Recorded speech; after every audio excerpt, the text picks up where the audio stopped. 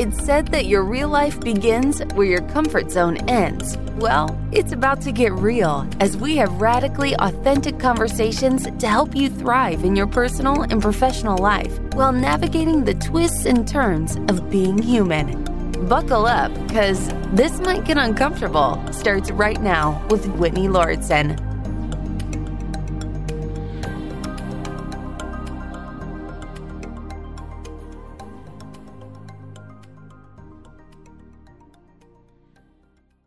There are so many directions that I'm excited to take this podcast today with Allison because I found her through TikTok. And any of our regular listeners know that I'm really into TikTok as both a consumer and a creator. And I really think that Allison may be my favorite person on the platform right now because every video that she makes, I get so excited to watch. Like, I want to watch it in its entirety. I want to know what she's got to say because I feel so comforted by her authenticity and true authenticity. I think the word authenticity gets thrown around a lot these days and it's kind of losing its meaning. Perhaps we either need to take back its meaning or find a different word, maybe both. But Allison, I'm so excited to have you on here and thank you for taking the time.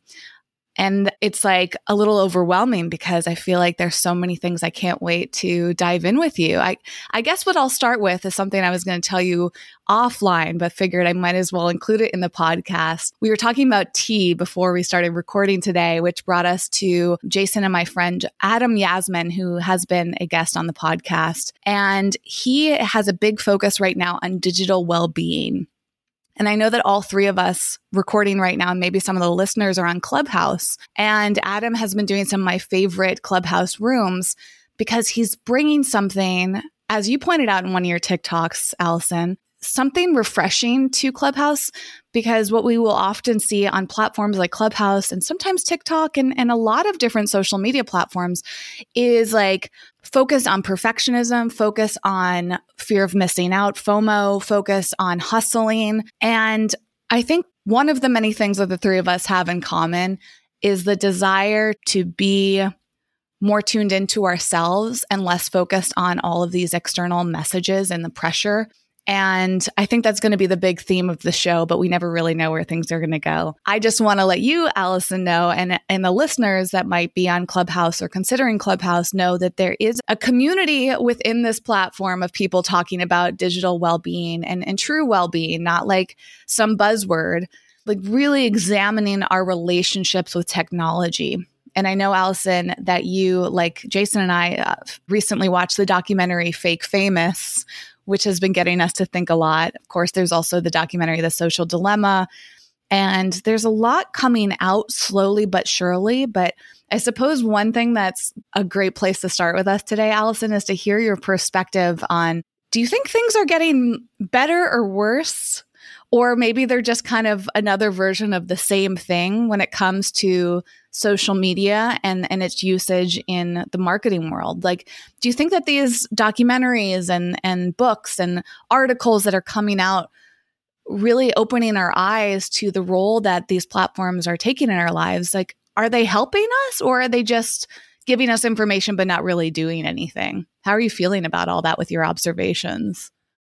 Well, first of all, thank you so much for all the nice words you said about my TikTok, because that's a platform that kind of liberated me in the social media space, because it just got me to think completely differently about the way I create content. And so the fact that I'm just showing up as myself completely, like very raw, and it's being received by somebody that I really get along with, like would be friends with, is awesome. So thank you so much.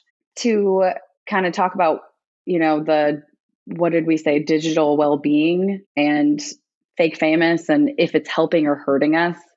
I think to some degree, there's always going to be that level of inauthenticity. Because I think that's the nature of how what social media, was created for. Even though it was created to share with each other, somehow we all turned it into this big monster. And to some degree, that will always be there, I think. But what I do think is that by having things like The Social Dilemma or Fake Famous, we've been able to kind of put into words like things that we've already known based on being in this industry. When I saw Social Dilemma, I already knew this was all going on. And my husband and I were like, okay, but now that it's all spelled out right in front of our faces, like enough is enough. And I think for me, it was another kind of liberation where I'm like, now I got to talk about this, because if I'm feeling this way and all these other people are feeling this way, we need to talk about it. We need to like air this shit out, because I'm just getting to the point where I can't do it anymore. And I think a lot of us have suffered from, comparison and anxiety and just a kind of a hit on our mental health because of all of the factors that go into trying to keep up. And so I just started showing up and saying things that I was feeling and not knowing how big of a response I would get from other people that felt the same way. And now I think that these kinds of documentaries are going to start empowering us, the people that really feel this way and want to kind of lead the charge or be the catalyst in this new shift in realness and real authenticity, like you were saying, because I totally agree. We've kind of taken that word and made it inauthentic. I just think that now is the time where things are going to really start to shift. I think people are fed up as fuck. Jason is one of them, I think. I'm in a very strange place with all of it. And I say strange because I feel like there's a lot of different ways of looking at this.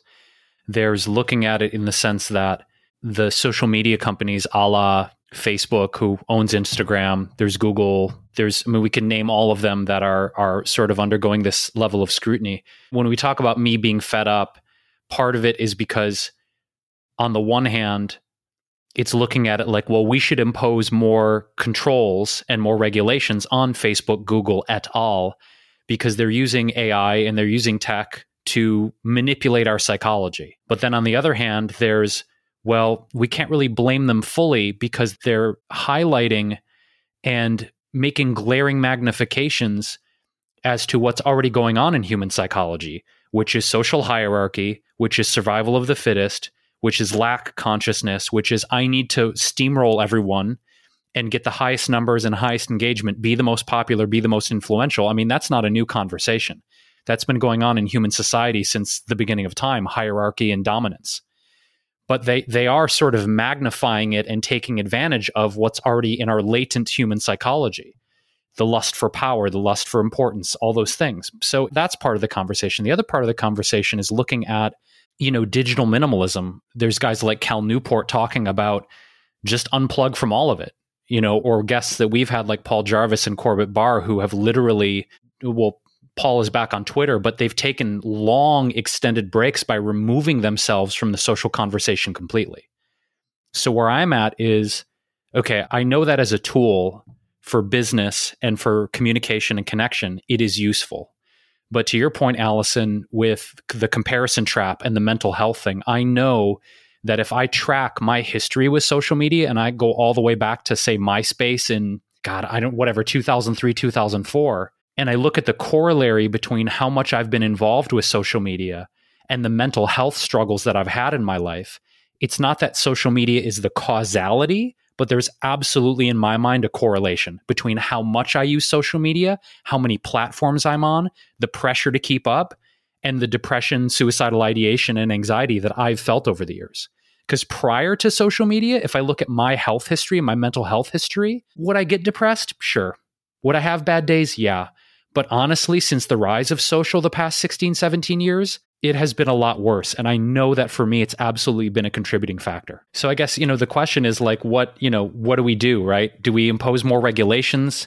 Do we take more responsibility for our own level of comparison and not enoughness and our own mental health issues? Is it all really, I'm at a point where I'm not really quite sure how to move forward with all of it, I can completely understand. I think that I don't know what more regulations would do, because I think people are really addicted to these platforms. And so they don't want to have anything stripped away. But we're definitely at a point where we need to establish some sort of like healthy relationship, because I am noticing a lot of things like now that my TikTok has had a lot more views, I find myself addicted to this stupid platform because like I'm just refreshing the page and it's like notification, notification. I'm like, why am I sitting here like watching this happen? Like this is I'm totally addicted. And I am finding myself being pulled from things that I actually want to be doing in my life. And now I'm centered around for the beginning of the time that I was on TikTok and I started having success, I went through this kind of like, whoa, I shot up. And now I'm kind of addicted to this idea of getting views because I feel like I need to provide something for somebody. Like I've attracted a lot of people and now I feel like I need to keep up with the content or, I'm now tailoring my content based on what I think people are going to respond to, when what got me there in the first place was just enjoying myself and having fun and, loving what I'm doing. So after I took a complete hiatus for like 3 months, because I was also going through a bunch of shit in my real life, like we were in the middle of a pandemic, we're still in the middle of a pandemic. There was a lot of heaviness. I was also grappling with living in a primarily white town, being like the token minority. And in the height of Black Lives Matter, I felt really alone as well. And then my grandmother died and she was like the matriarch of our family. So I had all this actual shit going on in my life. And yet I was so worried about what was going on social media. And I just shut down. It wasn't even like I took a break like on my own, like, yeah, I'm going to take a break and I'm leaving. I just stopped showing up. Like people were sending me birthday, messages on Facebook. And I'm like, I can't even respond to you for 2 weeks. And I think that it helped me realize, especially going through the process of understanding what it's like to go viral and have an audience now, that nothing matters in my own life other than like myself, my priorities, what I'm doing to take care of myself and how I want to show up in the world. And so now I've started to develop a much healthier relationship based on just my own journey, because I need to preserve my own joy. I need to preserve my own creativity. It's how it's how I show up in the world. It's how I express myself and find joy, is creating and sharing messages that I think could inspire people or not. Literally everything I create now is for myself. Like it's mostly messages that I'm saying to myself like 3 months ago. And just by being myself, it's attracting a lot of people that feel the same way. And so I think that mind shift was really important for me to go through that kind of, wow, I'm completely shut off. And now my creativity, there's like an off and on switch and it is fully off. I don't even know where the like outlet is. I can't even like turn the breaker on. Like it's gone for right now. And so, yeah, I think that being able to somehow get back to yourself, like in these times when we're so caught up on social media, especially for businesses, figuring out a way to do it in a way that gives you joy is like my best piece of advice probably, because if you get caught up in the analytics and trying to make other people happy or trying to do something that will go viral, you're going to burn out. I feel like this is something both of us can relate to, but Jason has certainly expressed that he is kind of at that crossroads. And I've encouraged him a lot to use TikTok for that reason, but also for the reason that it feels like the other social media platforms are losing a lot of relevance.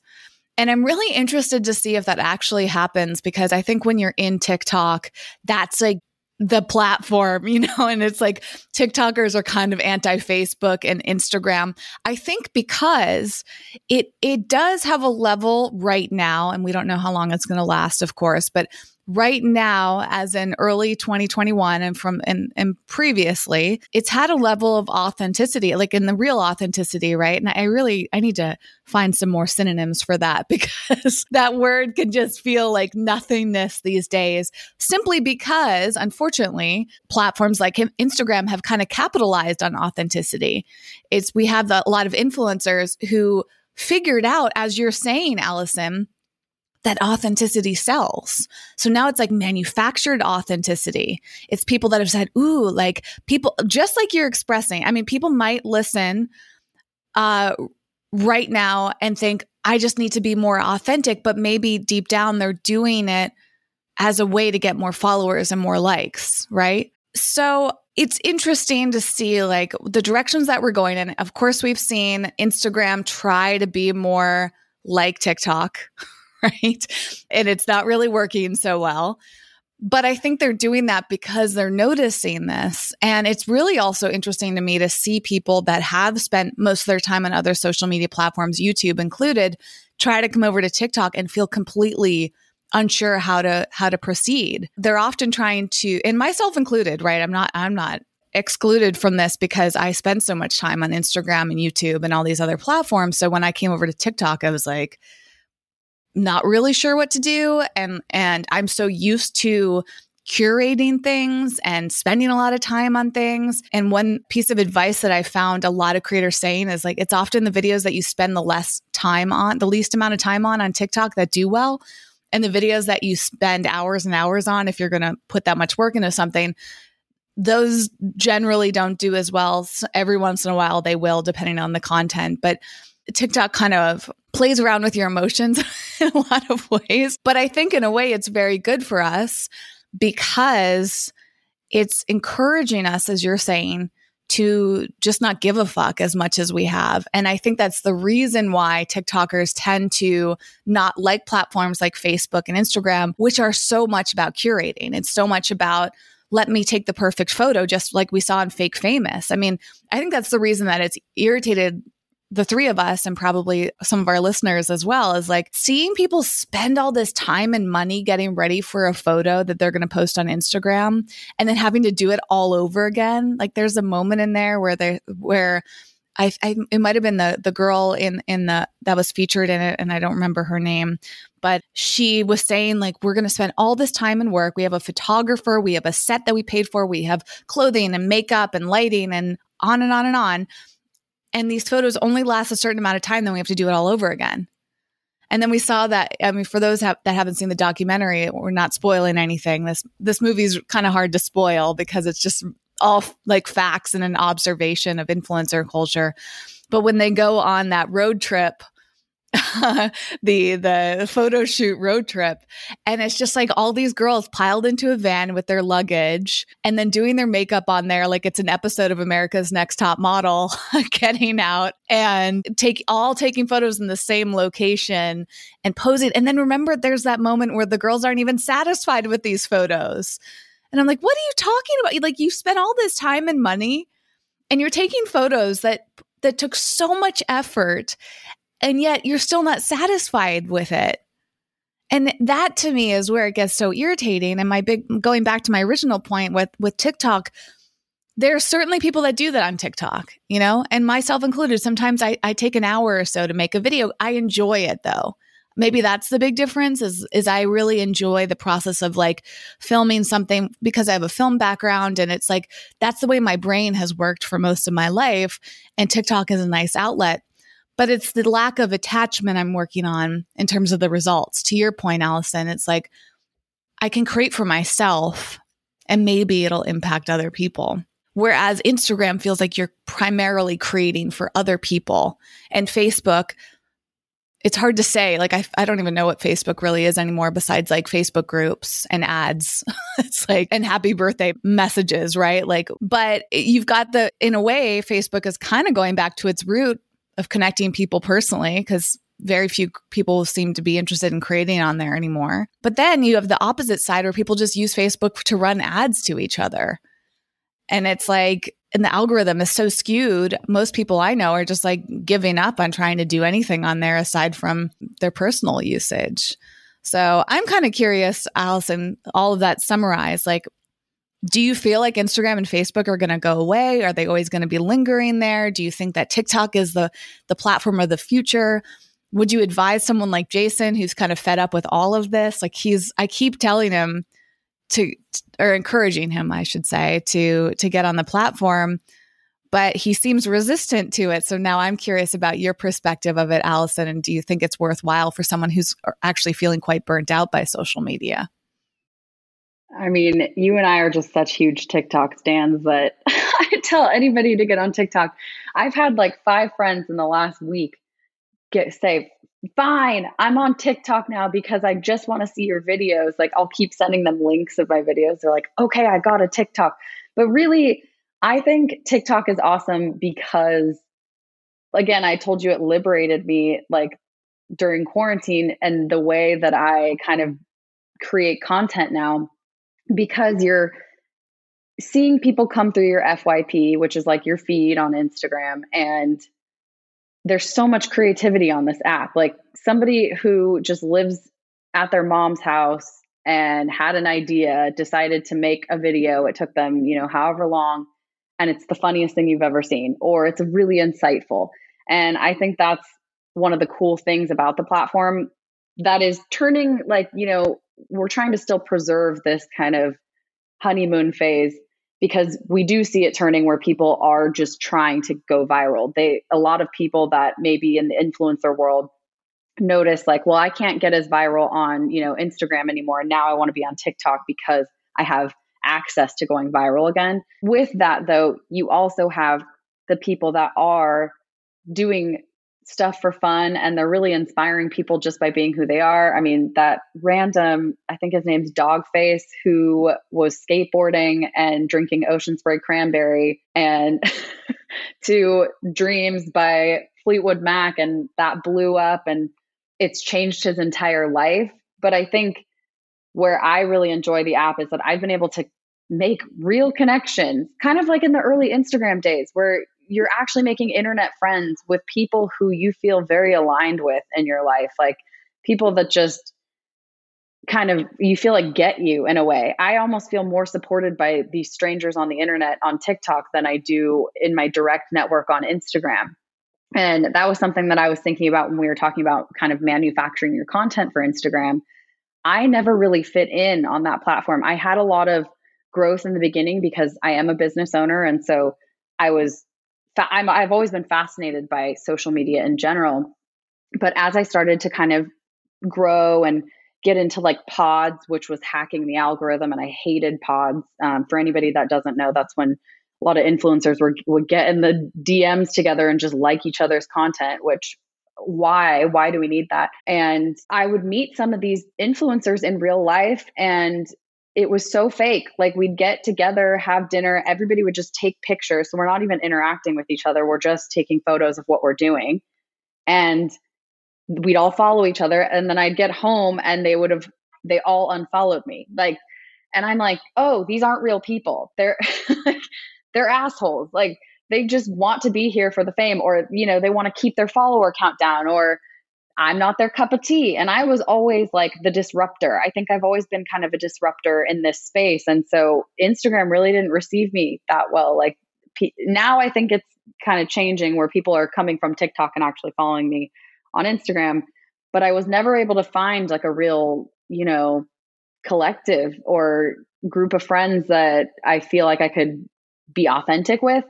The liberating thing about TikTok is when I started creating content, I didn't give a shit because nobody knew me on that platform. And that's kind of a fun thing too, is nobody knows you. Who cares? But I almost would not take some of my videos from TikTok and put them on Instagram. Now I don't care. I will do that. But like in the beginning, I was very hesitant because those two worlds were so separate. And I think that's kind of telling. I mean, that just says it all.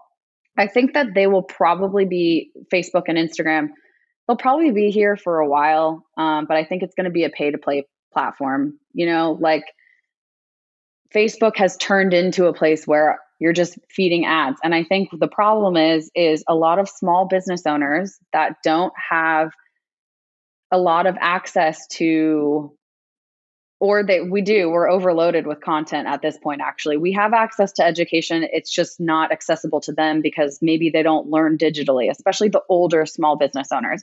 But now that they've taken the time to be on Facebook, they've taken the time to be on Instagram, I think it'll be here for a while for them.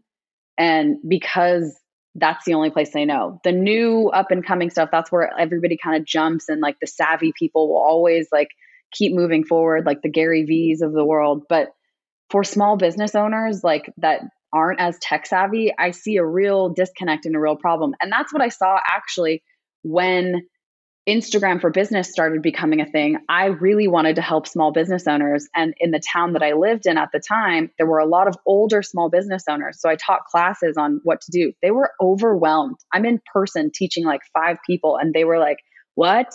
And now I'm getting hit up every day via my personal text messages like, oh no, I can't be your your Instagram teacher. This is madness. So I just think that that Facebook and Instagram don't really have the tools, but they are like probably the easiest platform for somebody to be on. So in that regard, I think they'll be around for a long time, but I don't know how relevant they will be, or how, I don't know.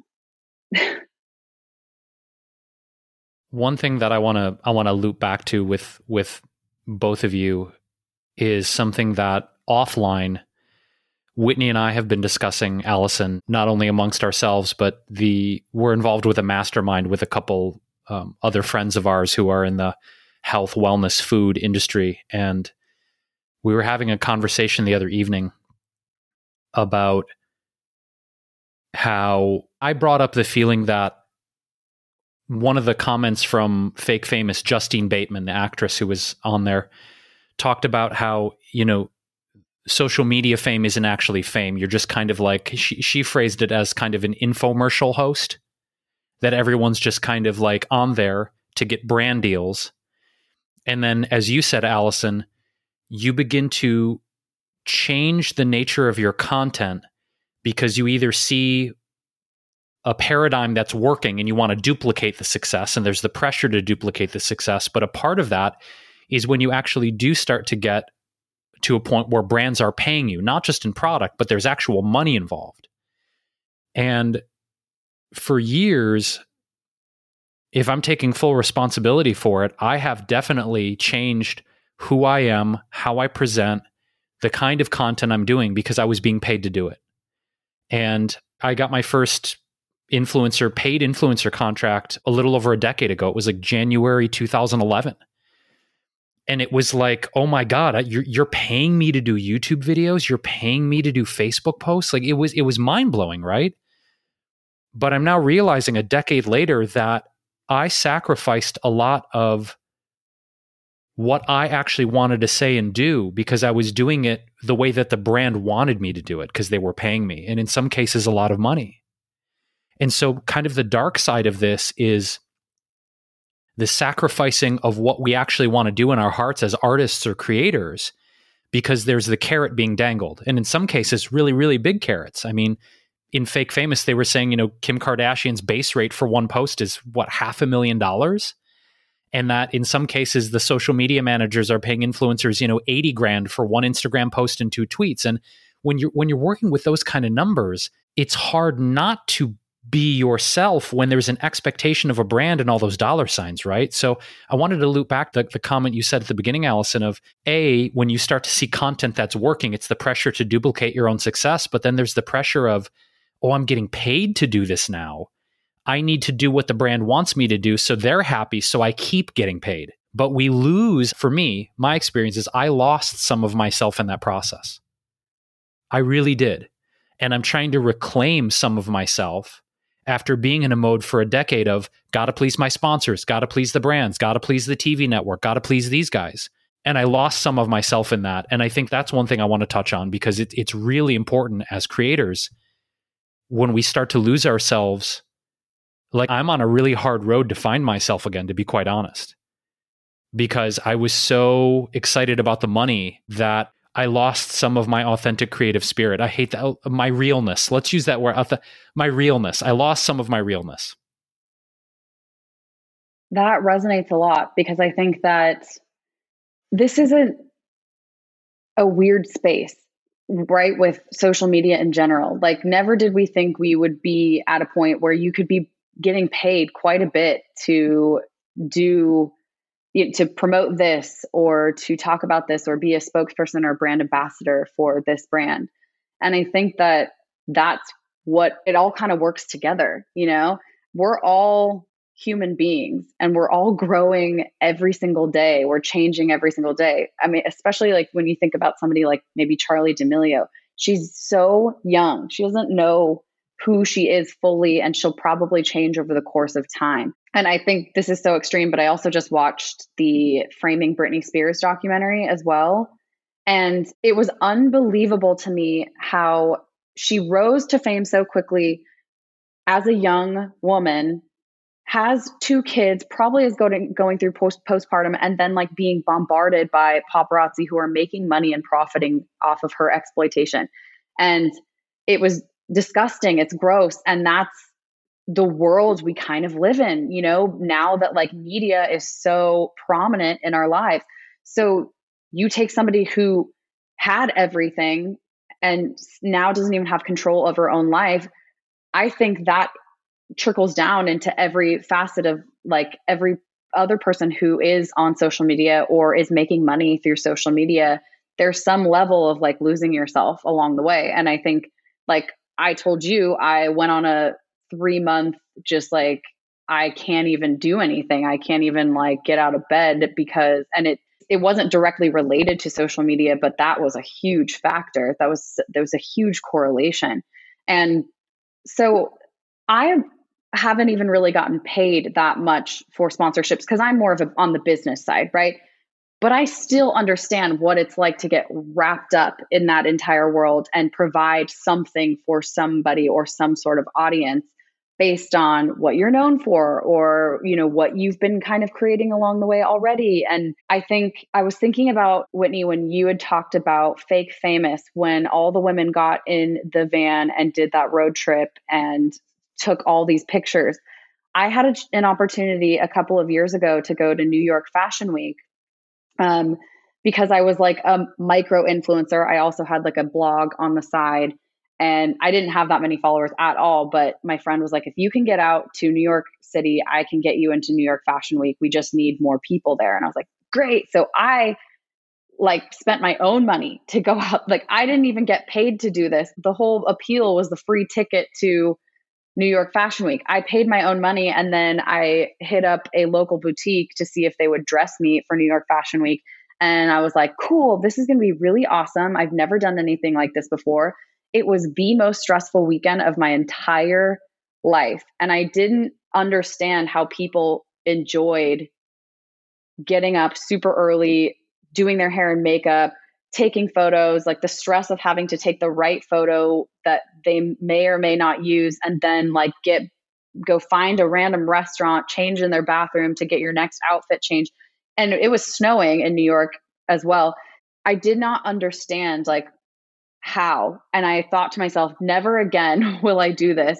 But I can understand how if you're getting paid a lot of money, you could get wrapped up in that. But it's hard. Again, we're all human. So I think that like going through and just growing as a human and then understanding where your boundaries are, like it's no wonder that you're feeling like you've lost part of that realness because of like being sucked into this vortex, because it's hard not to be. But I think what's happening now by having these kinds of conversations and connecting with like-minded individuals who have maybe had similar experiences or who are just fed up, it's going to start to shift where we can all figure out how like to cultivate that joy again and share that with each other. And I have this prediction that it's going to swing the opposite direction. And now people, like I said, there will always be people that definitely still stay in that vortex that are always going to be trying to promote authenticity, even inauthentically. But I think that there's a whole population of people. It's like the time of like the people who have been real this whole time that can help lead the way or help empower us to be more liberated by being ourselves. It's so interesting because reflecting on like what has happened in such a short amount of time, to Jason's point, he's only been getting sponsorship opportunities for the past 10 years. And for me, it was around the same time. I think my very first actual paid sponsorship was in 2012. And back then it was much more innocent. You know, I was getting paid for my blog, right? Like blogging was like the first kind of major wave of influence in the digital world. There are historically examples of influence, throughout the time of human history. Like influence itself is nothing new, but in terms of influencer marketing, which really picked up speed between 2013 and 2015 as Instagram was rising. I mean, Instagram really, to me, is like the quintessential influencer platform right now. And now, as we've been talking about, I think people are starting to move away and into platforms like TikTok. Now we're seeing people on Clubhouse, which remains to be seen how that'll play a role in all of this. But it's fascinating because it hasn't been going on that long, which is like really interesting when you think about it, because you can get so caught up in this that it's hard to remember what life was like before this time in our lives. And the other interesting thing is that now there are kids that have grown up entirely with access to digital tools that we didn't have as kids. So their lives are drastically different than ours. We have people like Charli D'Amelio who are 16, 17 years old and getting massive fame and reaching more people than most young child actors ever did. We do have the history of seeing what's happened to a lot of child actors, though, and so many of them have had mental health issues as a result.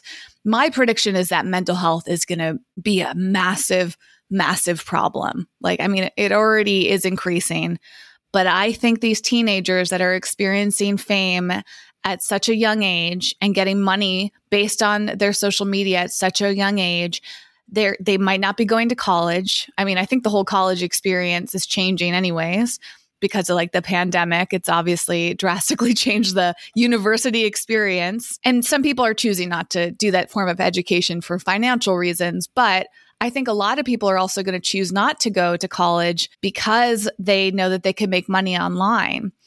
And it'll be interesting to see how that affects people psychologically, because for me, college wasn't just about the education.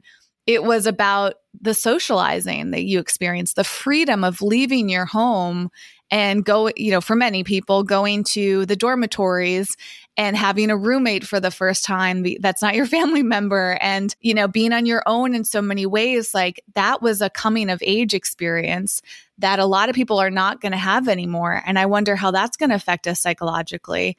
We're already seeing how being physically distant from one another is affecting us, but we're only a year into that. So there's a lot to be seen about the long-term impacts. But I think that can actually be very equated to the long-term impacts of social media. Let's just say like influencer marketing really took hold in 2015. Like, I feel like it had been starting and growing before then, but like there was something about 2015 that started to drastically change things, which I think all of us have experienced in some level or another. That was only 6 years ago. And so much has happened in that time. And there are people like us who are getting fed up with it. But what about all these other people who have, for the past 6 years, been watching people like the Kardashians, people like, all of these social media influencers who have shown this life, as was documented in Fake Famous, of like luxury that is accessible to everyone, which sounds like a wonderful promise. Like, anybody from their bedroom can become famous overnight. We've been taught to believe, right? All you have to do is present yourself in a certain way, and you can manipulate the way you look through filters and angles and lighting and clothes and makeup. If you just do those things and follow these steps, you too could have all these followers and make all of this money and feel happy. But I think a lot of people have been hesitant to discuss the side effects of all this. And it's a lot like taking a drug. It's like when you watch an infomercial on TV, they show this happy life, but if you really listen closely, they're listing out all of these side effects to taking those drugs, and they're putting them at the bottom as a disclaimer. And we barely even know that. We're still being brainwashed to believe that taking a drug is going to make you feel better and going to change your life. So you have to pay close attention. But I think what the danger is with influencer marketing right now is there isn't that disclaimer. There are not enough people talking about the side effects of this. And I'm starting to feel more passionate about it. And watching someone like Jason, I'm very close to in my life, like really experience 10 years later the side effects of this. What it's like, as you were also saying, Allison, I think many people are experiencing this on TikTok, TikTok, I don't know if it's intentional or not, or just a product of the algorithm, but I think the dark side of TikTok is that it blows you up really quickly in many cases. A lot of people on TikTok experience, a viral video at some point. It's so common on there. I think that's part of the draw. So they experience a viral video and they think that they're on their way to fame. And then the next day, their video that they made with all those expectations gets a fraction of the views. And they think, I must have done something wrong. Let me try this again. And you get caught up in this loop of chasing after that success. And maybe you get it again, just like playing the lottery. But it toys with your emotions. And we have been conditioned over the past 6 years or so to believe that we too could get the fame and the money and the happiness that we've seen.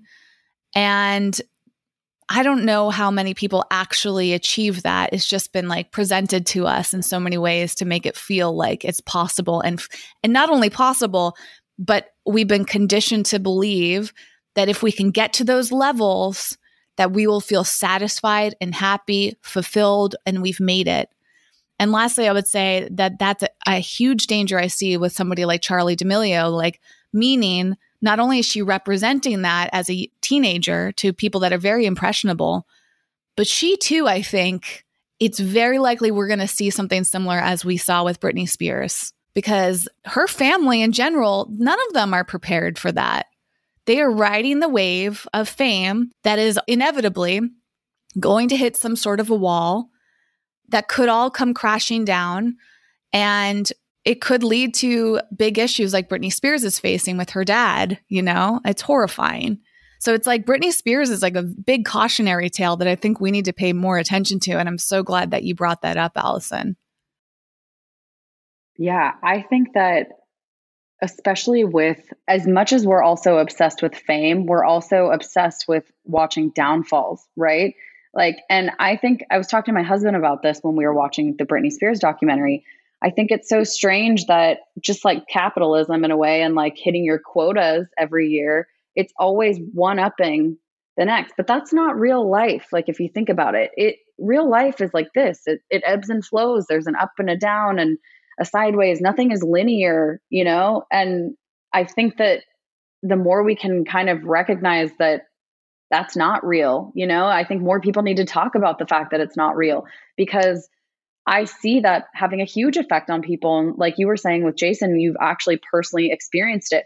I'm experiencing it with my friends who are consumers. So you even take us out of the like influencer, educator, business owner world. Like, luckily, I think I feel very lucky that I'm a business owner. So in a way, I've been able to be kind of removed because I haven't always been attached to personally to my brand. I've only now been more personally involved in the brand as the face. I've always been very comfortable behind the scenes. So I've been able to develop a relationship that feels a little bit more, there's a little bit of space. However, when I'm watching my friends post on their social medias, it's really interesting to me because I'm always wondering, like, who is your audience? Like, it's become more than just sharing about your life. It's become like a contest, like a showboating contest where everything has to be, even my friends are making posts that are curated or putting like, they have like a very, like a branded way of putting their stories together. And it's fun because it's artsy. So if it brings you joy, like I'm all about that. But I also feel like there has been this, they feel sucked into this same kind of like, well, other people are posting beautiful photos. Like I want to post beautiful photos, and they're just replicating each other. But what is it for? Who is it for? And it's been really interesting to kind of witness that side of it, because like you were saying, there's so much detriment, I think, when it comes to thinking about the long-term effects on your mental health, because that's already, many of us have experienced this. And I think even my friends, like I said, who are consumers, a lot of them have been like, oh, I'm taking a social media break. And they do it like often. They go on like social media diets or social media breaks often. And the fact that like we even have to do that as a practice, I think it's great because it's a great practice, but it's also fucked up at the same time. Because it's like, why do we have to take a break from this thing? And then now why are we coming back to it? Like I've had a friend that keeps announcing that she's going to take a break and then she never does. And I'm like, I think you should take a break. You should probably get off for a second. It's just, Sounds like you, Jason.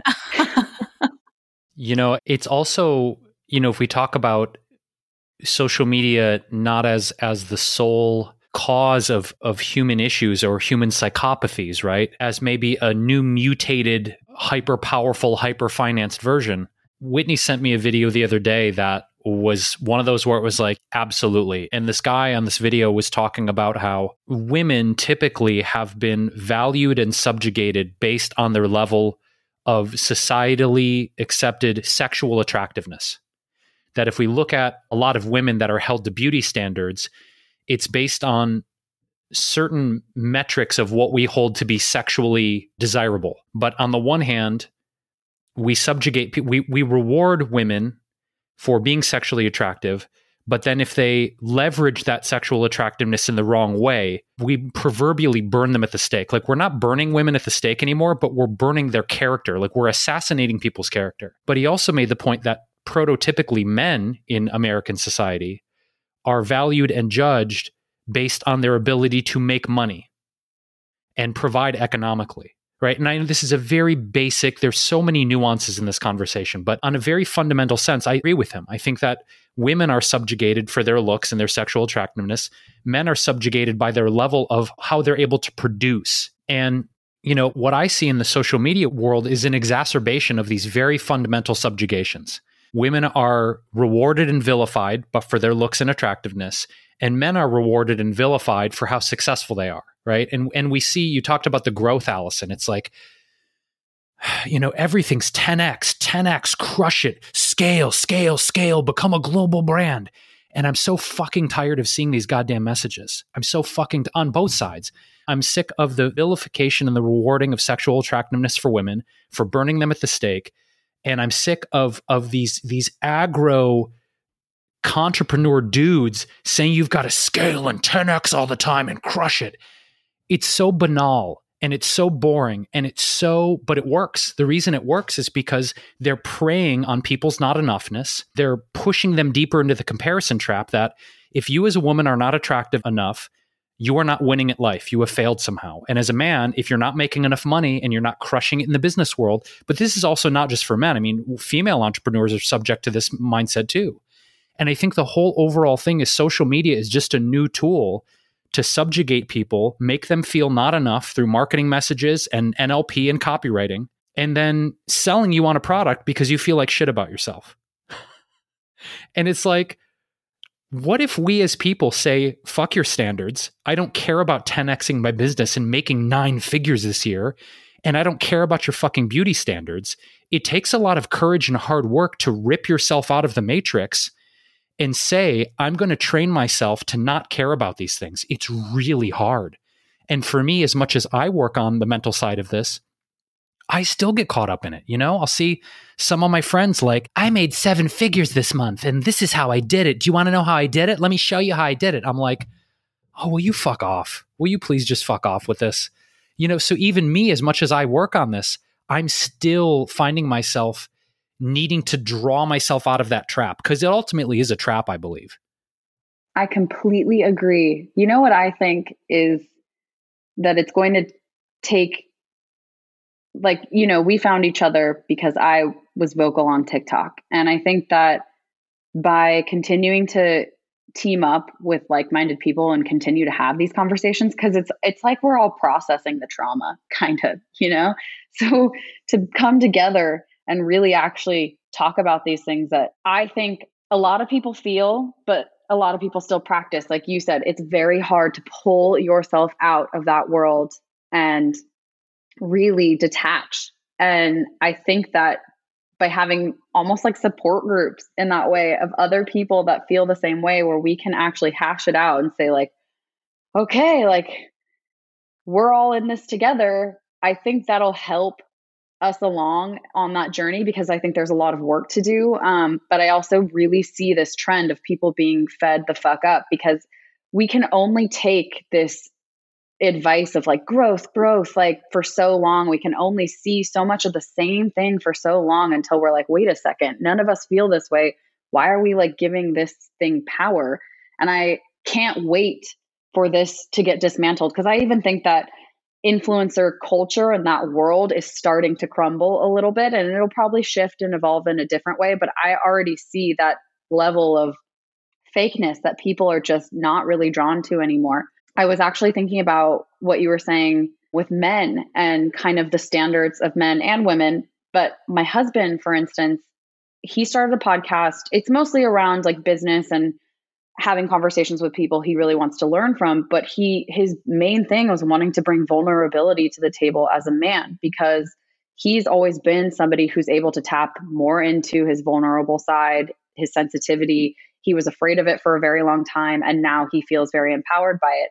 And it's actually been very difficult in our personal life with our friendships, because the men he's collected in his life have not been as comfortable being open and honest. And so there is this isolation period when you kind of wake up to your life and take control of what you do or how you want to show up, how you want to be, and do it with conviction, where you might lose some people along the way or just kind of keep going on this path. You don't lose them, I guess, you might leave them behind. And I think that that's why is that period of kind of isolation or feeling alone can be really hard to then detach, because that's how we get sucked back into like old patterns and habits. And so for him, he's just, I guess, luckily we have each other. So we've been able to kind of empower each other along the way. And we're like, we woke up last week and we're like, I guess it's just us. But now again, by showing up in the world, we're actually like attracting the right people.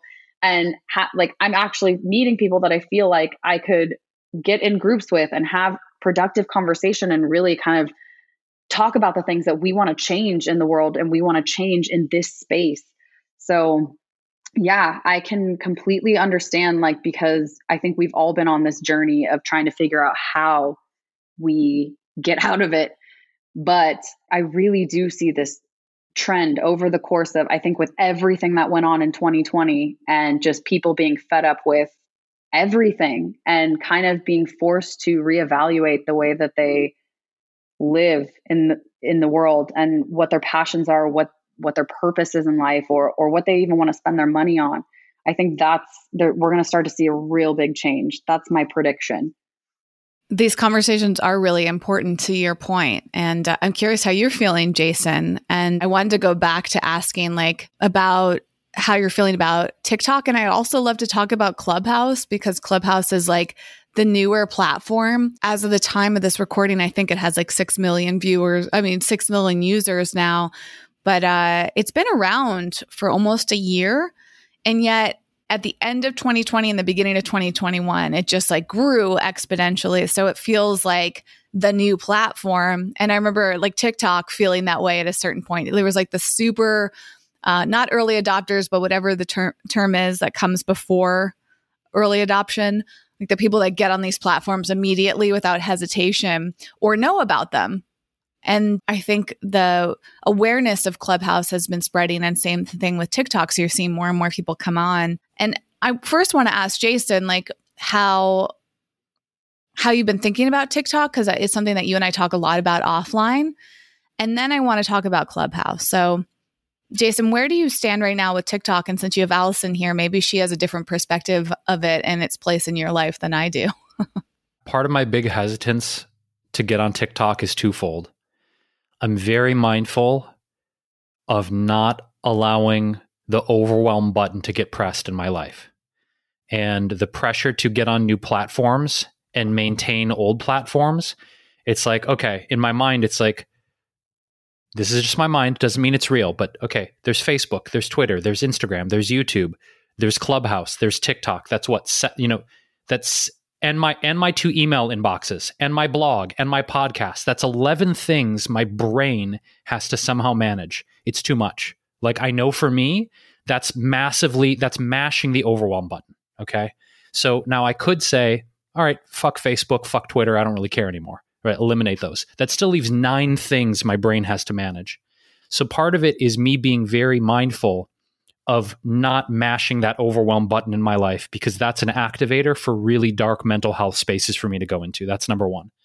Number 2, I am realizing, as I mentioned, that a lot of the motivations for me succeeding on social media in the past has been a paradigm from my childhood which I've talked about on the podcast, Whitney. We've talked about this in sort of my mental health struggles, is sort of the dance monkey dance paradigm of, if I'm the most entertaining guy in the room and I'm the guy at the party or the guy at social media where everyone's like, Jason's so funny, he's so entertaining, we love his voices, we love his songs, he's so creative, we love him. That if I'm that guy, and that's the guy that I've been on social media, whether it's been real or not, most of the time, to be honest, there's been a lot of unrealness with that. It's me trying to get affection, attention, and significance, because then I won't be abandoned, right? Like, to get super real, I've adopted that persona since I was a child because of the fear of abandonment and isolation because of my father leaving, right? So I don't want to get on TikTok and have that be my motivation of, I'm the guy who's going to dazzle you and entertain you and look at my songs and I'm so funny. And to be blunt, I think a lot, not all, but a great majority of people who want to be actors, entertainers, musicians, artists, not all, but many of them are fueled by some trauma from their childhood where they're trying to overcompensate by getting attention, significance, fame, and importance. I am one of those people. So I don't want to keep that trend going in my life. And my fear is, until I break this for myself and I heal it, I'm just going to go on TikTok and be like, I'm going to dazzle you guys. I'm so funny and amazing. Look at me. I don't want to operate that way anymore. And until I can break that habit and come at this from a new approach and be more real and not come from that place of trauma and trying to get attention, it's just going to be me repeating the same patterns of the past. And I don't want to do it. That was a lot. So that's my reticence to get on TikTok, is I want to come at it from a more real space where I'm not trying to get something from the audience. I'm not trying to be something. I'm not trying to be this important, famous person. I don't want to chase that anymore. I don't want to chase it anymore. Now I feel super raw. I don't know what else to say.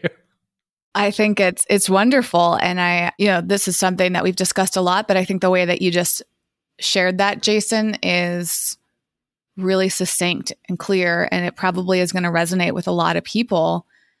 And I'm curious, Allison, for you hearing it the first time and you working with small business owners, one of the things I love about you is you're not coming at this, as you said, from that influencer standpoint. You're coming at it as somebody who's running a business and making observations. I'm wondering, like, based on everything that Jason said, and for anyone else who can resonate with that, would you even recommend TikTok for them? Or do you think that there's a place for them that's not going to trigger that trauma response?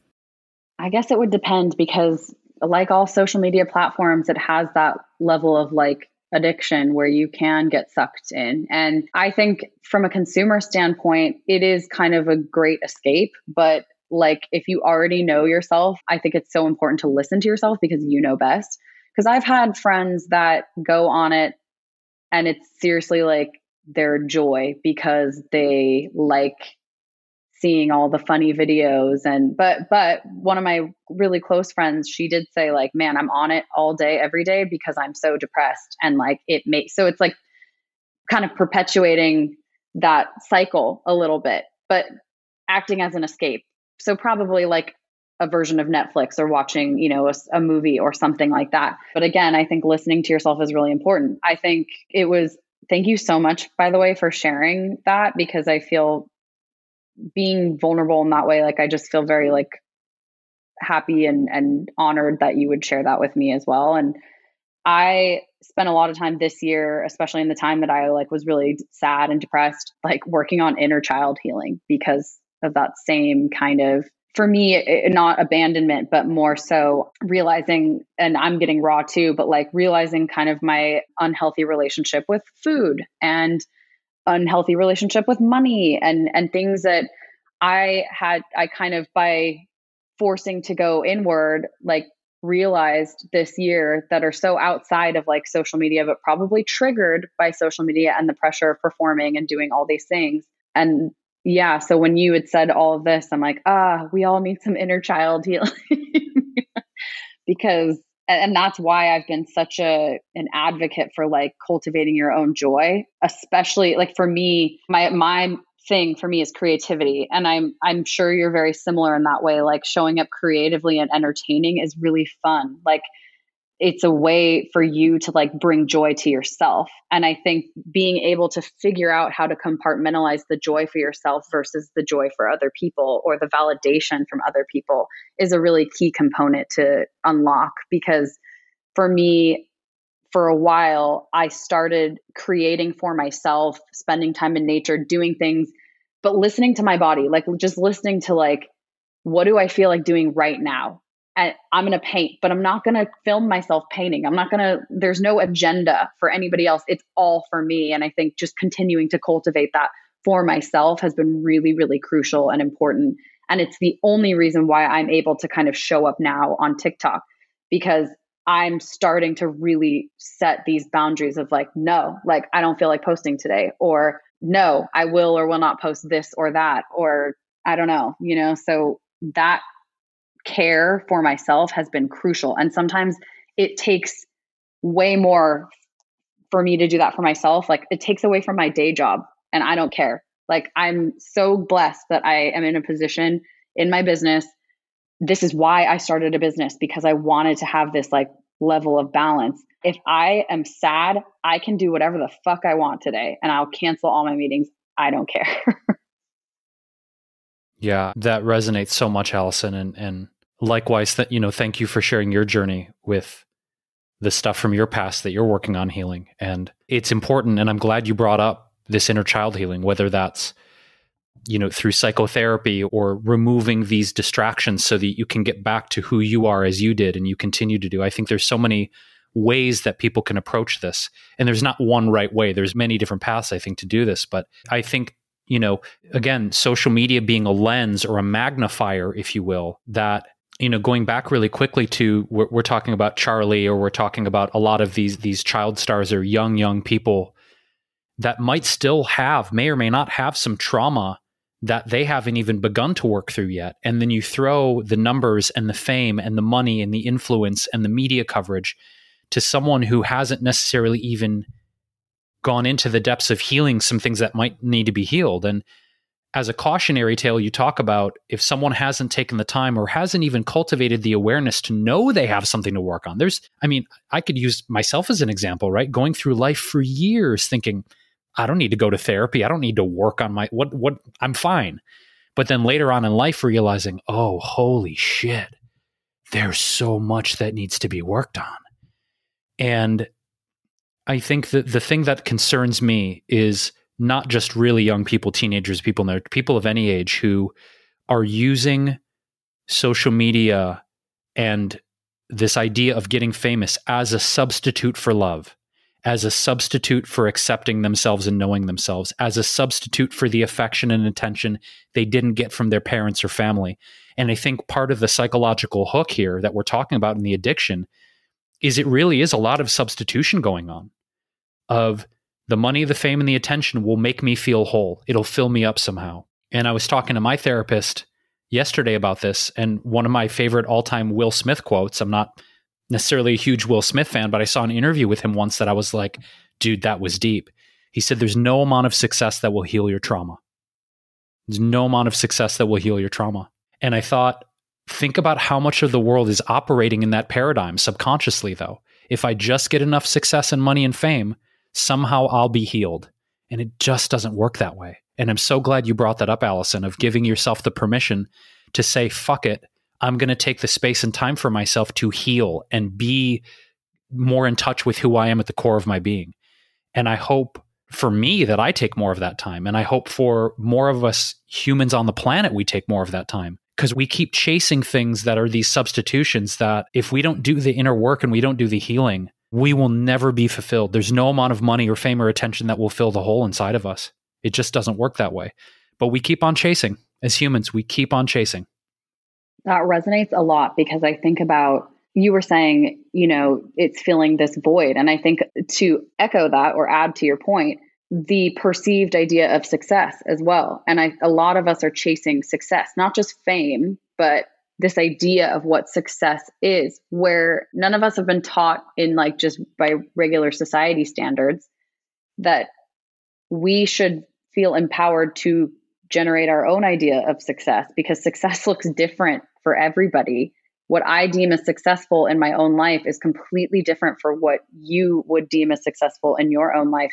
And I think that being able to have the tools to understand that, or even just be able to sit with yourself long enough to be able to give yourself the time or the space to understand what your idea of success is. And I think when we were talking about everybody being on their own journey as well, because you might not even know that you have trauma there, that's also part of the journey, is like understanding yourself more and more along the way. And I think as the more we can tune in and tap in and just listen to ourselves, because there's no judgment there, the better off we'll be into maybe opening up our mindset or waking up every time, raising our consciousness every single time.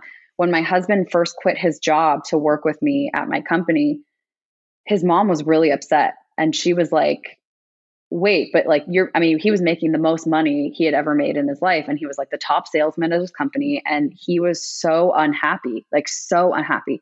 And I was stressed the fuck out as a solo business owner. And so he'd come home and we just wouldn't talk. So when you get to that level in your relationship where like neither of you has the energy to like lift the other person up, it's really, really difficult. And he finally one day, it took him like 2 years to quit. And he said, what if I worked with you? And I was like, that would be fucking amazing. That would be my dream. And his family was really opposed to the idea because they were so latched on to this like idea or this picture that they had already painted. And when my husband told his mom, like, Mom, I was very unhappy, she was like, no, you weren't. Like, you were making money. And it's like, it's not always about money. So even to have like this program in our own circles, like with people that genuinely care about us, that do have our best interest, but like still have an idea of what they think is best, that's a really hard thing to break as well. And when I was talking about my inner child healing, over the course of the last few months, when I started digging into, because of TikTok, by the way, I like somehow, this is the scary part, is it like knows me so well that it's giving me videos about like, do you need to heal your inner child? I'm like, oh fuck, I do.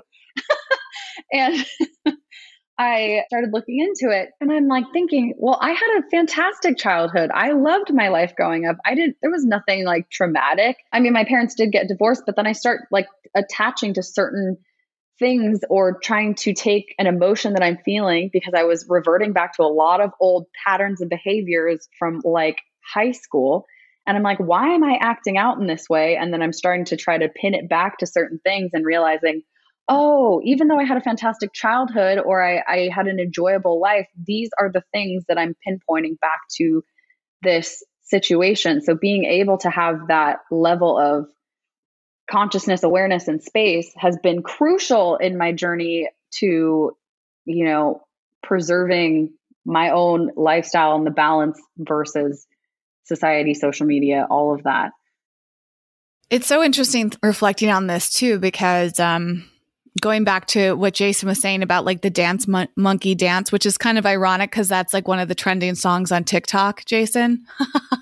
So when you said it, I was like, wow, it's not really used in the context that you're saying. So it certainly would be interesting to see you using it in that context. But as I said, I wanted to talk about Clubhouse, and I think the transition into Clubhouse makes sense based on what you were just saying, Allison. And as we've been leading up to this whole discussion around asking like why you're doing things, who it's for, and like tapping into the deeper reasons. I think what's challenging about a newer platform like Clubhouse is a lot of us go on there and look at what other people are doing. Like that's a natural, like that's why I'm bringing out the monkey thing. It's like, it's a natural human tendency to go into a new environment, and for safety and security reasons, it's like, okay, let me see what other people are doing to figure out what I want to do. Some people will do their own thing. Like they don't need to look at it. But I think most people are taking cues from others. And when I entered into Clubhouse, and I think this is something I've heard a lot of people share, and I'm curious with you, Allison, how you're feeling. You actually mentioned this in a TikTok video, so I think I know some of the things you're going to say. But it's like there are so many entrepreneurs on that platform sharing advice and trying to position themselves as experts and authorities, and they're using Clubhouse to grow. And again, like I'm guilty of doing this as well, because I think on social media, it's like, if you're using this for your business, your aim is like, how can I establish my authority? Right. So I don't think it's necessarily bad. are wrong, but I'm also biased. So it's hard to say from where I stand. But what I don't feel comfortable with is when people try to establish their authority by bringing down other people, by telling them that they're not good enough and that they need to do more.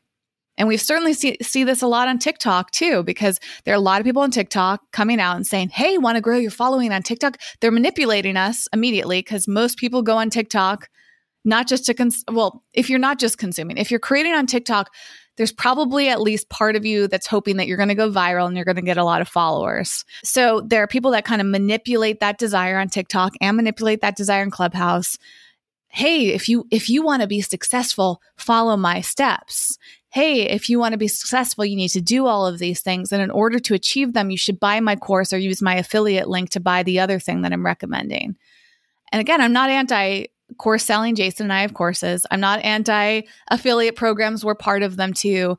But when I was listening to the TikTok I saw of yours today, Allison, I don't know how recently you put it out because TikTok will show you videos in random order. But you were sharing how your husband went on Clubhouse and was trying to learn about podcasting, I believe. And yet there was all these like, quote, podcast experts telling him that he had to buy all this equipment and do all of these extreme things in order to be successful. And I immediately felt like protective over your husband, even though I've never met him or interacted with him.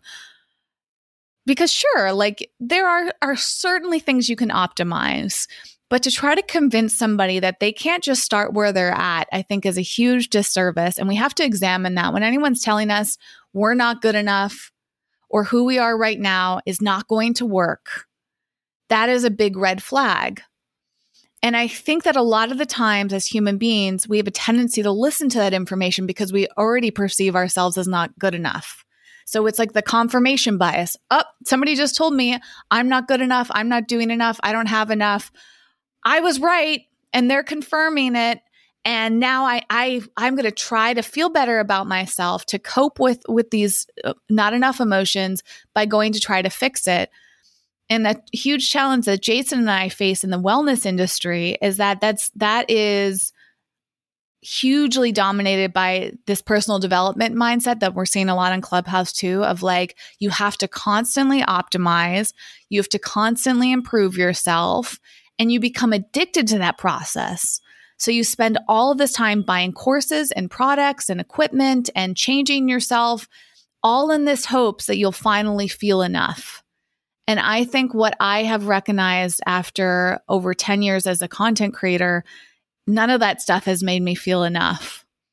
Because like both of you, my inner child work is based in that not enoughness.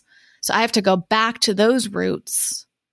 And simultaneously, if I want to continue creating content as I do, then I have to embrace the imperfection, embrace who I am, and also lead with that. Just like you were saying at the very beginning, Allison, it's like, it's okay to go on TikTok without makeup on. It's okay to go on Instagram stories without a filter. It's okay if your hair is a mess and you're not, wearing the best clothes and things are messy in your background. Like all of these things can be so distracting and they take away from the essence of who we really are. It's okay if you have a podcast and you don't have the best equipment yet. Because as most of us have learned, it's more important to just start. And I think coming back to the whole reason I wanted you on the podcast, Allison, is because I resonate so deeply with what you're creating on TikTok. You are a sigh of relief for me because you're one of the few people out there talking about business from a truly genuine angle of like, you're showing up as you are, you're talking about your experience, you're calling bullshit on a lot of this stuff. I want to see that. I don't want to see somebody telling me that I'm not enough. I don't want to see someone saying that I need a new light or I need to use this filter or I need to get this new microphone or camera and, that capitalistic mentality we have. So to go back to Clubhouse, but you can touch upon anything, of course, I brought up a lot. I do want to talk about Clubhouse a bit and how that is a huge element occurring on that platform that I think can be really damaging and actually might cause people not to even want to be on Clubhouse or even enjoy it. Like they go on there and they're like, I don't want any of this. I get plenty of this on the other platforms. I don't need more. I don't need somebody else telling me I'm not enough on there. There is so much I can say. I'm like, oh. Yeah. So let's see, where do I even begin? First of all, yeah, when my husband was in that room, he actually went up on the stage and he said, I disagree with you guys. Like, I started a podcast and I'm doing just fine. And I don't have a fancy mic and I don't have a fancy webcam or whatever.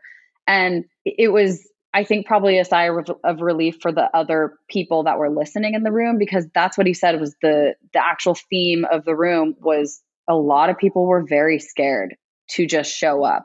And I think that the nature of how I started my business is why I'm so passionate about this, because I partnered with a young man and like kind of took over his company. Like we did promotional graphics before we did actually like branding and websites and all of that.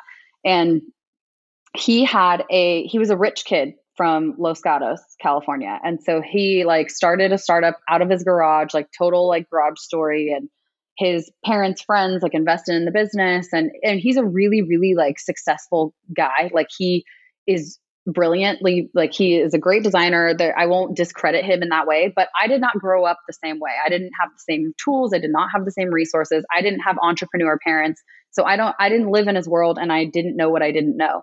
So when I took over his business, I completely failed the first time. And I was really reluctant to like start up a business again. But when I did, I had to learn like one brick at a time, step by step. I've made a million mistakes and nobody ever taught me or told me. I just like I don't know why I think I've always been this way, just on my own accord decided like, well, I'm going to just try this and see what works. I wasted so much time, but I didn't, because I learned a lot. But in that way, it bothers me that this idea of creating is inaccessible, or creating something that you want to do or want to try, whether it's a podcast or a business. It is accessible now. If anything, we have more tools and resources than we ever had. And I think that I get really frustrated by business owners showing up, telling you what you need to do. I think if they've positioned it in a way that was like, this is what works for me, it would be received better, because I hate that I see all these marketers coming through my TikTok feed saying like, here's how you have to grow. Here's what you should and should not do. And I even saw something recently where somebody posted like, here are the like 5 TikTok don'ts. I was like in like the 3 of those don'ts. And I'm like, I have success. So according to who, like do whatever the fuck you want, because you don't know like what's going to work. I had somebody call me for a consultation and she was like, I'm freaking out because I don't have a niche. And I was like, I'm looking at her page, like you are your niche. Like she's a hand letterer. And I was like, you're wickedly talented. And it turned into like just a pep talk basically. And she was like, I feel so good about creating now. And I was like, all you needed was somebody to tell you could do it. I didn't even realize. And now she's just doing fantastic. So I get really pissed off when there are business owners that are trying to gatekeep and trying to like make it seem as though you need XYZ, you need all of these things in order to be successful. No, fuck that. You only need yourself, good content, good ideas. Like don't put that kind of pressure on yourself, but like how you want to show up in the world is how you should show up in the world. And I think that because we have access to everything, you don't have to do everything perfectly the first time around. If you're in it for the long haul, you're going to grow over time. So even now, I'm going to host my first webinar at the end of this month. I have never hosted a webinar. I've always been a guest on somebody else's webinar. So I'm even thinking like, oh no, I need to get like this whole payment system in place. And now I'm like, no, should I just like have people DM me and like Venmo me? You know what I mean? Like there are ways you can make it really easy. It doesn't have to be this big, long process. Like you can get there. So now to talk about Clubhouse, what's very interesting is your experience versus mine and my husband's. When I first joined the app, it was mostly Black creators just having totally candid conversations about, inaccessibility or like rather lack of inclusivity and representation in certain industries. There's a lot of Asian rooms I'm in, and I feel like there is just a lot more of that community vibe from what I'm receiving. And so I think maybe based on like who is in our network and then who we're following. I don't know how the algorithm works in that way. I feel like everybody's getting a different experience on Clubhouse because I'm hearing a lot of like the toxicity side where there are these entrepreneurs that are on there just loving the sound of their own voice that need people in the room because they want clout and all of that shit. And then there's this other side where I'm luckily participating in rooms with people that are just there to have genuine conversations. I think one of the first rooms I ever participated in, it was the day after the insurrection. And it was just like, how are we feeling? Have we processed? And I was so grateful for that room because I would have never gone up on stage, but whoever was moderating invited me up. And it was just this raw, open, honest conversation. And I saw the value that app could bring in terms of generating real connections, but also productive conversations, because there were people on the right, people on the left having productive conversations. But now I'm starting to experience, based on all the people that are joining the app, because I think I logged in a month ago, and then I logged in recently and was like, whoa, like now it's interesting to see what part of my network is on this app now, because everybody's trying to get on it and see what's going on. And it bothers me that there are these business owners that are still bringing that bullshit, but I think to some degree, they'll always show up and ruin everything. Marketers ruin everything. So I think maybe we should all take that with a grain of salt and understand that marketers suck in general. Maybe we should have a course on how to teach people how to find the right business owners and educators to follow. Honestly, that would be so refreshing on Clubhouse, actually, because I've even been in rooms that have titles like that, Allison, and even they have those people in there. Like I went in one Jason told me about, it was like something about coaching. Because like one thing that really irritates me is like there's so many coaches on there. And I do coaching. So I'm like, great. Like, am I calling myself out? But I also like never want to position myself as a coach on Clubhouse, like unless it's in a good context, because it just feels like add me to the list, And I feel the same way about influencer. Like the word coach is starting to feel like the word influencer for me, because it's just like there's so many people that are coaches now that it's diluted the value and it's made people feel really skeptical. And now it's like you have to there's pressure to like overprove yourself or make yourself stand out. And I just like get queasy sometimes looking at people's profiles because like it just feels like everyone's competing. And I think that's part of the reason why Clubhouse triggers me is like, to your point, Allison, there's a lot of people on there. They're just on there to market themselves. They're not on there to add value, But what's cool is if you do go on to Clubhouse to add value, people are like, whoa, I wasn't expecting this. Like you're actually giving me value and not trying to sell me, And like, I actually booked my first coaching client from Clubhouse yesterday and I never tried to sell him. Like all I did, he came into a ton of rooms of mine and would just listen. And I never once was like, hey, by the way, I'm a coach. Like, click my link if you want to work with me. I didn't have to do that because that wasn't even my intention. I just went into these rooms to talk about business and social media and wellness and all of these things. And like, people will naturally be drawn to you. I mean, my ego gets a little flared up because people will comment on those things. So it's like, as I was saying before, sometimes when you recognize that authenticity is working, you're like, ooh, I'm going to ramp up my authenticity. And on Clubhouse, it's like, I'm just going to keep adding value because that's a form of marketing. And it is. But it's like, if I come back to the core of why I'm drawn to platforms like that is because I want to listen, I want to learn, and I want to see if there are opportunities to add value. And it's actually been good for me checking my ego because there are times where I feel like I want to jump in to add value. And like, I have to step back and ask like, am I just doing that so more people will follow me? Am I just doing that so that I can, hear my own voice or practice or whatever else? Like, what is really the reason for all of this? And so in a way, Clubhouse can be very humbling and clarifying if you can step back with that awareness.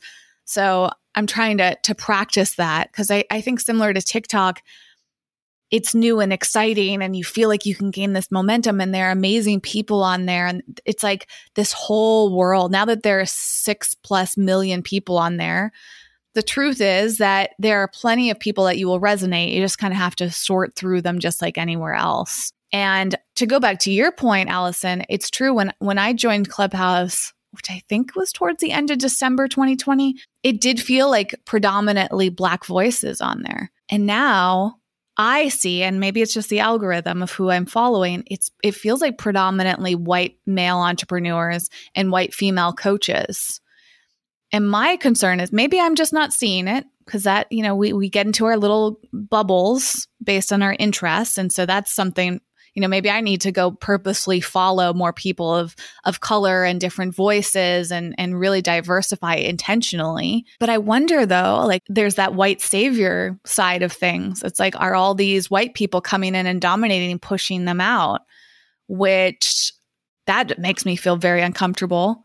And I actually found it very humbling when I first got on there because I was like, am I going to be I don't want to be perceived as that white woman, like I just want to quietly listen and learn. And I actually have had some amazing experiences on there, one of which was transformative for me because I stepped into a room where I was in the minority. It was mostly Indian people talking about what was going on in India, or I think still is going on in India with farmers. And it was like such an incredible experience to be in the minority and to be humbled and ignorant and just say like, wow, I'm truly here to learn. I have nothing of value to offer. And they were grateful for that. They were grateful because they want to reach more people outside of their world. And so I think there are opportunities to come together more on that platform and learn from each other and like really, really listen and not just wait for our turn to speak. So whatever we can do collectively to push that forward. And I think for anyone that's hesitant to join Clubhouse, maybe Clubhouse would actually benefit from your presence there if you can bring something different to it. And you might need to actually create your own room. And I think that's similar to TikTok. One of the cool things about Clubhouse right now is it's not like Facebook. You're not going to see ads. I'm sure eventually there will be ads on there, but right now it's purely a place to go speak. There's no video. You can't even link to your website there. All you can link to is your Twitter or your Instagram. People find ways in their profiles to entice you over to their website, and myself included. I've thought about that funnel too, but I think it's really neat in right now in the current state of Clubhouse, anybody can come on and share their voice. And so I really think after this conversation, it's more important to encourage all different people to come up so that we can even it out again. And it's not just a bunch of white entrepreneurs here listening to themselves. 100%. I think one of my favorite things about Clubhouse is that it feels like you have a seat at the table. And that's something that, especially in the business world, like has been really difficult. Is most of the voices that I'm hearing from the prominent marketers, the prominent educators, when I first started in business, were all white. And I've had to work really hard to diversify my own feeds because I'm literally like, where the fuck are like the BIPOC creators? Like, where are they? Where are the other people that are like me that don't think the same way as everyone else? And that's been really difficult in just like networking groups on Facebook, is the perspectives of one, not to say that all white people are the same. They're not, obviously, but like it is the perspective or experience of one like group of people, white women, lots of coaches, like you said, on Clubhouse, who are confident in what they're saying and what they're doing, how they're speaking. So it's like great that they have that level of confidence, but it's like, it's just not relatable to me in any way, shape, or form. So that's been really frustrating. But apps like TikTok made me feel like I could create my own table. And then Clubhouse, you can create your own table, or you could like sit at the table, which is really cool because I think that's, like I said, it was the first app where I actually saw like more Black creators. Same with TikTok, where I'm actually getting connected to a much more diverse population of people versus Instagram, where it is all white. It is like the whitest platform ever. And yeah, so I'm really glad you brought that up, because I think that these tools now that we have are going to be great for the shift in being able to be more inclusive overall, because that's something outside of just like mental health and wellness and being real and cutting through the bullshit is also inclusivity and representation. Because I have a wildly different perspective. And I don't know if like me being Asian American has anything to do with like why I feel so anti like what everybody's saying. But, my perspective is important and I recognize and know that now. Whereas Instagram never made me feel like my opinion or who I was cool enough to fit in. The one thing that I think, since we're talking about race right now, I think this is a really good opportunity to talk about activism and using these platforms for activism, right? Because I think one of the gifts of not only 2020, but certainly continuing into this moment is seeing how many people that I've known wanting to not only more deeply educate themselves to the experience of people unlike them, but using the platforms to passionately speak up. And, one thing that I was really ignorant to until a couple of days ago, Allison, was the amount of violence that is being leveraged towards Asian Americans right now in major cities like San Francisco, Los Angeles, New York. I mean, I've been reading stories that my mind is just blown. And I'm curious, of course, with you as a content creator, what your stance is on using these platforms for activism.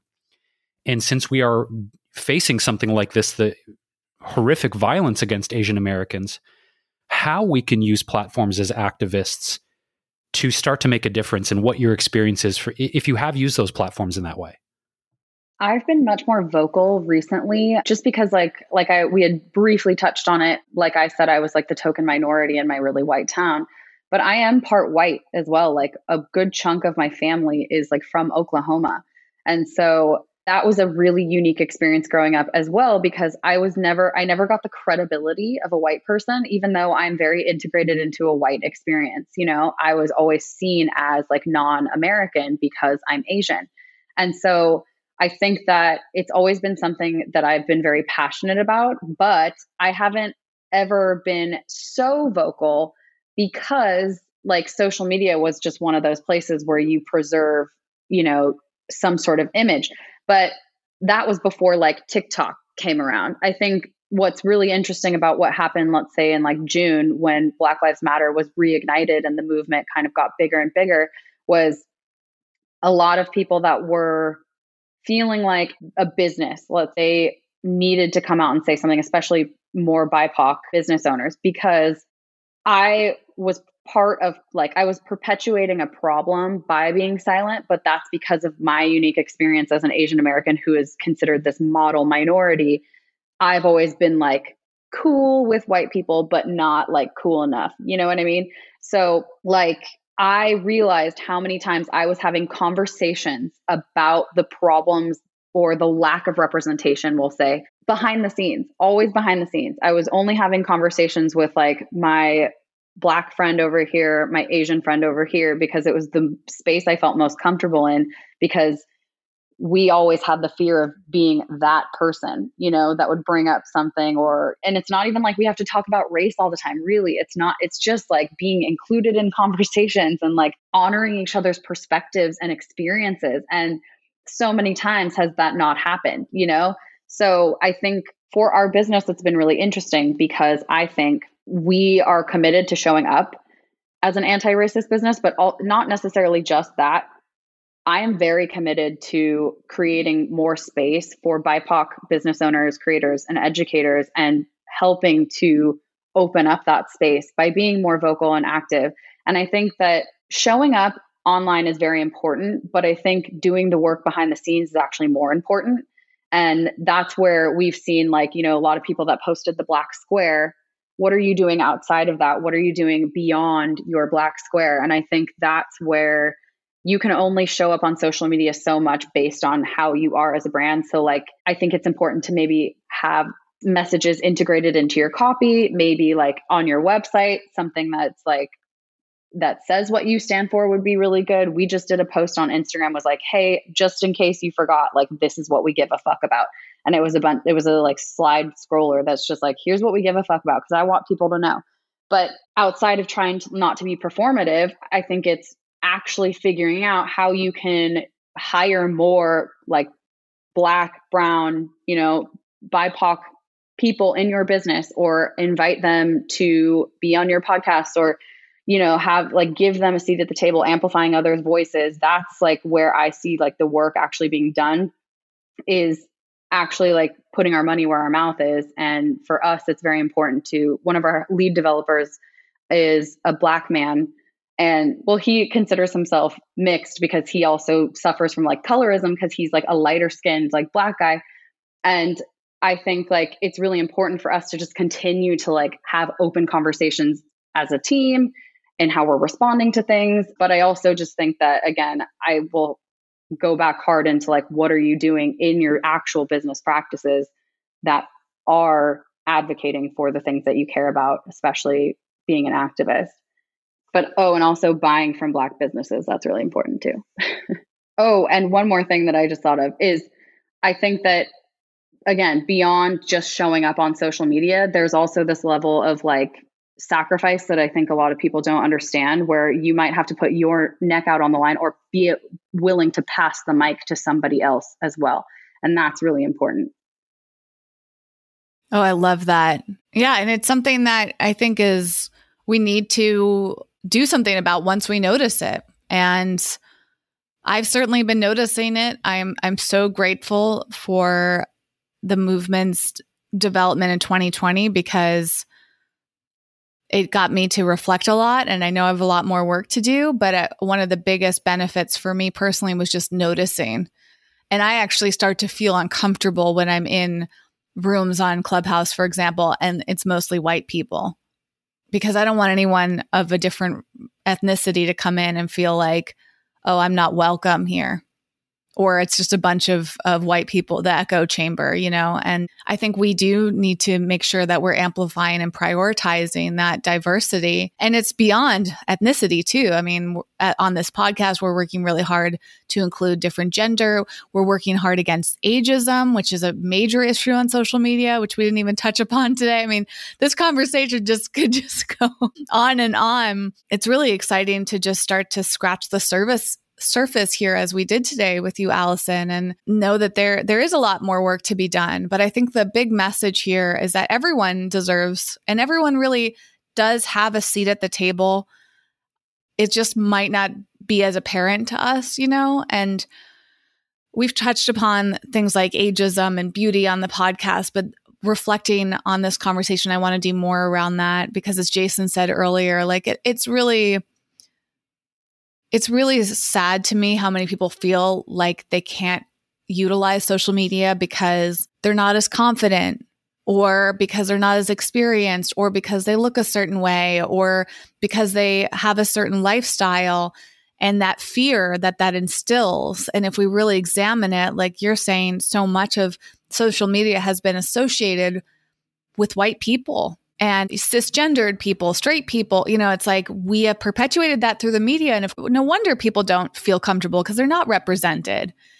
One thing for me as I get older is like I've been reflecting a lot on dyeing my hair as it starts to slowly turn gray. Who knows like what will happen with my hair? But like I've been getting gray hairs, and every time I do, I'm like, like here I am as somebody that creates content online. Like, how am I going to feel when I have noticeable gray hair, as in a platform right now, or in a industry right now that's really dominated by youth and different, the perceptions of beauty. But I get excited when I see women who aren't wearing makeup and aren't dyeing their hairs and maybe not even brushing their, like sometimes I go on TikTok and make videos and my hair is a mess, and I'm like, great. And now there's that big thing on TikTok, which Jason might not know about, but there's a lot of conversations happening around like how to tell if you're a millennial, which I am. And it's like how you part your hair. And I think I had commented on one of your videos, Allison, like now I go on there and I'm like, oh my gosh, are people going to think I'm this old woman because I part my hair a certain way? And there's like a new thing about skinny jeans. And I'm like, I see this stuff and it's amusing and it's triggering sometimes. And then I'm like, fuck it all. Like, I just want to wear whatever clothes I want to wear, do my hair however. Like, I don't want to have to constantly be thinking about all this superficial bullshit. And I hope that that's the big takeaway for the listener from this conversation. It's like, it's not easy to fight against all of this. Like, we're not saying, oh, just show up and be who you are. It's easy.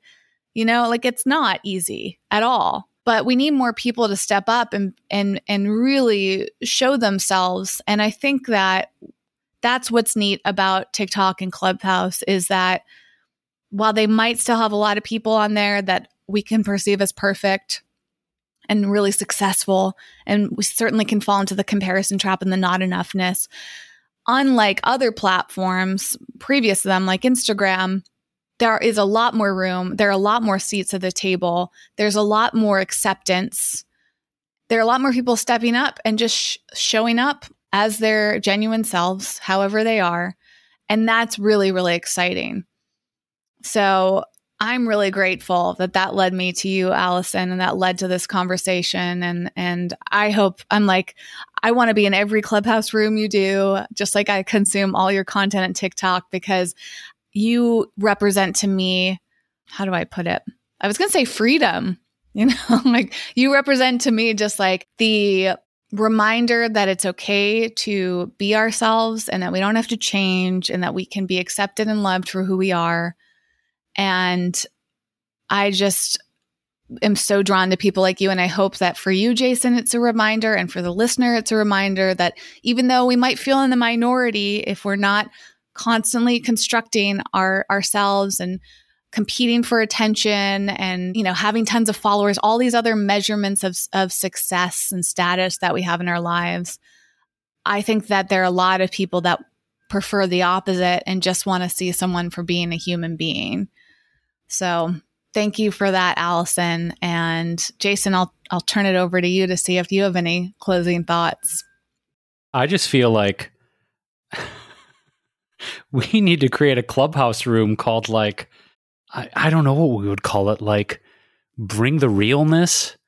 I don't know, real and raw. I don't know. Anyway, I just feel like there's some sort of Clubhouse room that can be an extension of this conversation genuinely, because I'm certain that there are a lot of people that want to dig deeper into everything we talked about today. And it would be interesting as an experiment to create a Clubhouse room to see who shows up and how raw we can get with these conversations. So that's kind of what I'm left with. And I'm also left with a lot of gratitude for you, Allison, and just being exactly as you are. It's obviously our first time talking, getting to know each other in real time, but your openness, your heart, your realness are all things that I deeply appreciate. And it's just so wonderful to connect with you. And I hope at some point this year, we get to actually do a hang in person and really get to go even a level deeper. So we just, we wanted to guide you, dear listener, to our website where you can find Allison's TikTok channel, any of the links we mentioned today, any of the resources. You can go to our website, which is wellevatr.com. That's WELLEVATR.com. We will have all the links so you can stalk Allison and be a fanboy or a fangirl as we are now. Be kind to her. Be respectful. Don't send her anything weird in the mail. Okay. Only send chocolates. Actually, I don't even know if you like chocolates, Allison, but most people do. So I'm assuming. Anyway, dear listener, thank you for getting raw with us. Thanks for getting uncomfortable. She likes tea. Yeah, you could send Allison tea. Send her tea. Okay, so anyway, if Allison wants to share her P.O. box, we'll also include that in the show notes if you want to send her gifts. Allison, you're amazing.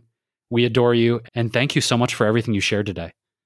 Thank you. Thank you so much for your kind words. I equally appreciate you. I seriously feel so refreshing to be able to connect with like-minded people I feel aligned with, especially in this topic that I think is so important and something that I'm very, very deeply passionate about. So I'm just grateful we connected on TikTok, Whitney, and I look forward to hanging out in person and continuing this conversation on Clubhouse for sure. But also, I just want to hang out with you guys, even if it's on Zoom. So I just really appreciate you, because I think it can be isolating, when you decide to just be whoever the fuck you want to be. And it's been a really big journey. So to have kind of that validation that I'm not alone is really, really, that means a lot. That means a lot to me. So I really appreciate you guys, and I'm just grateful. Thank you so much for having me.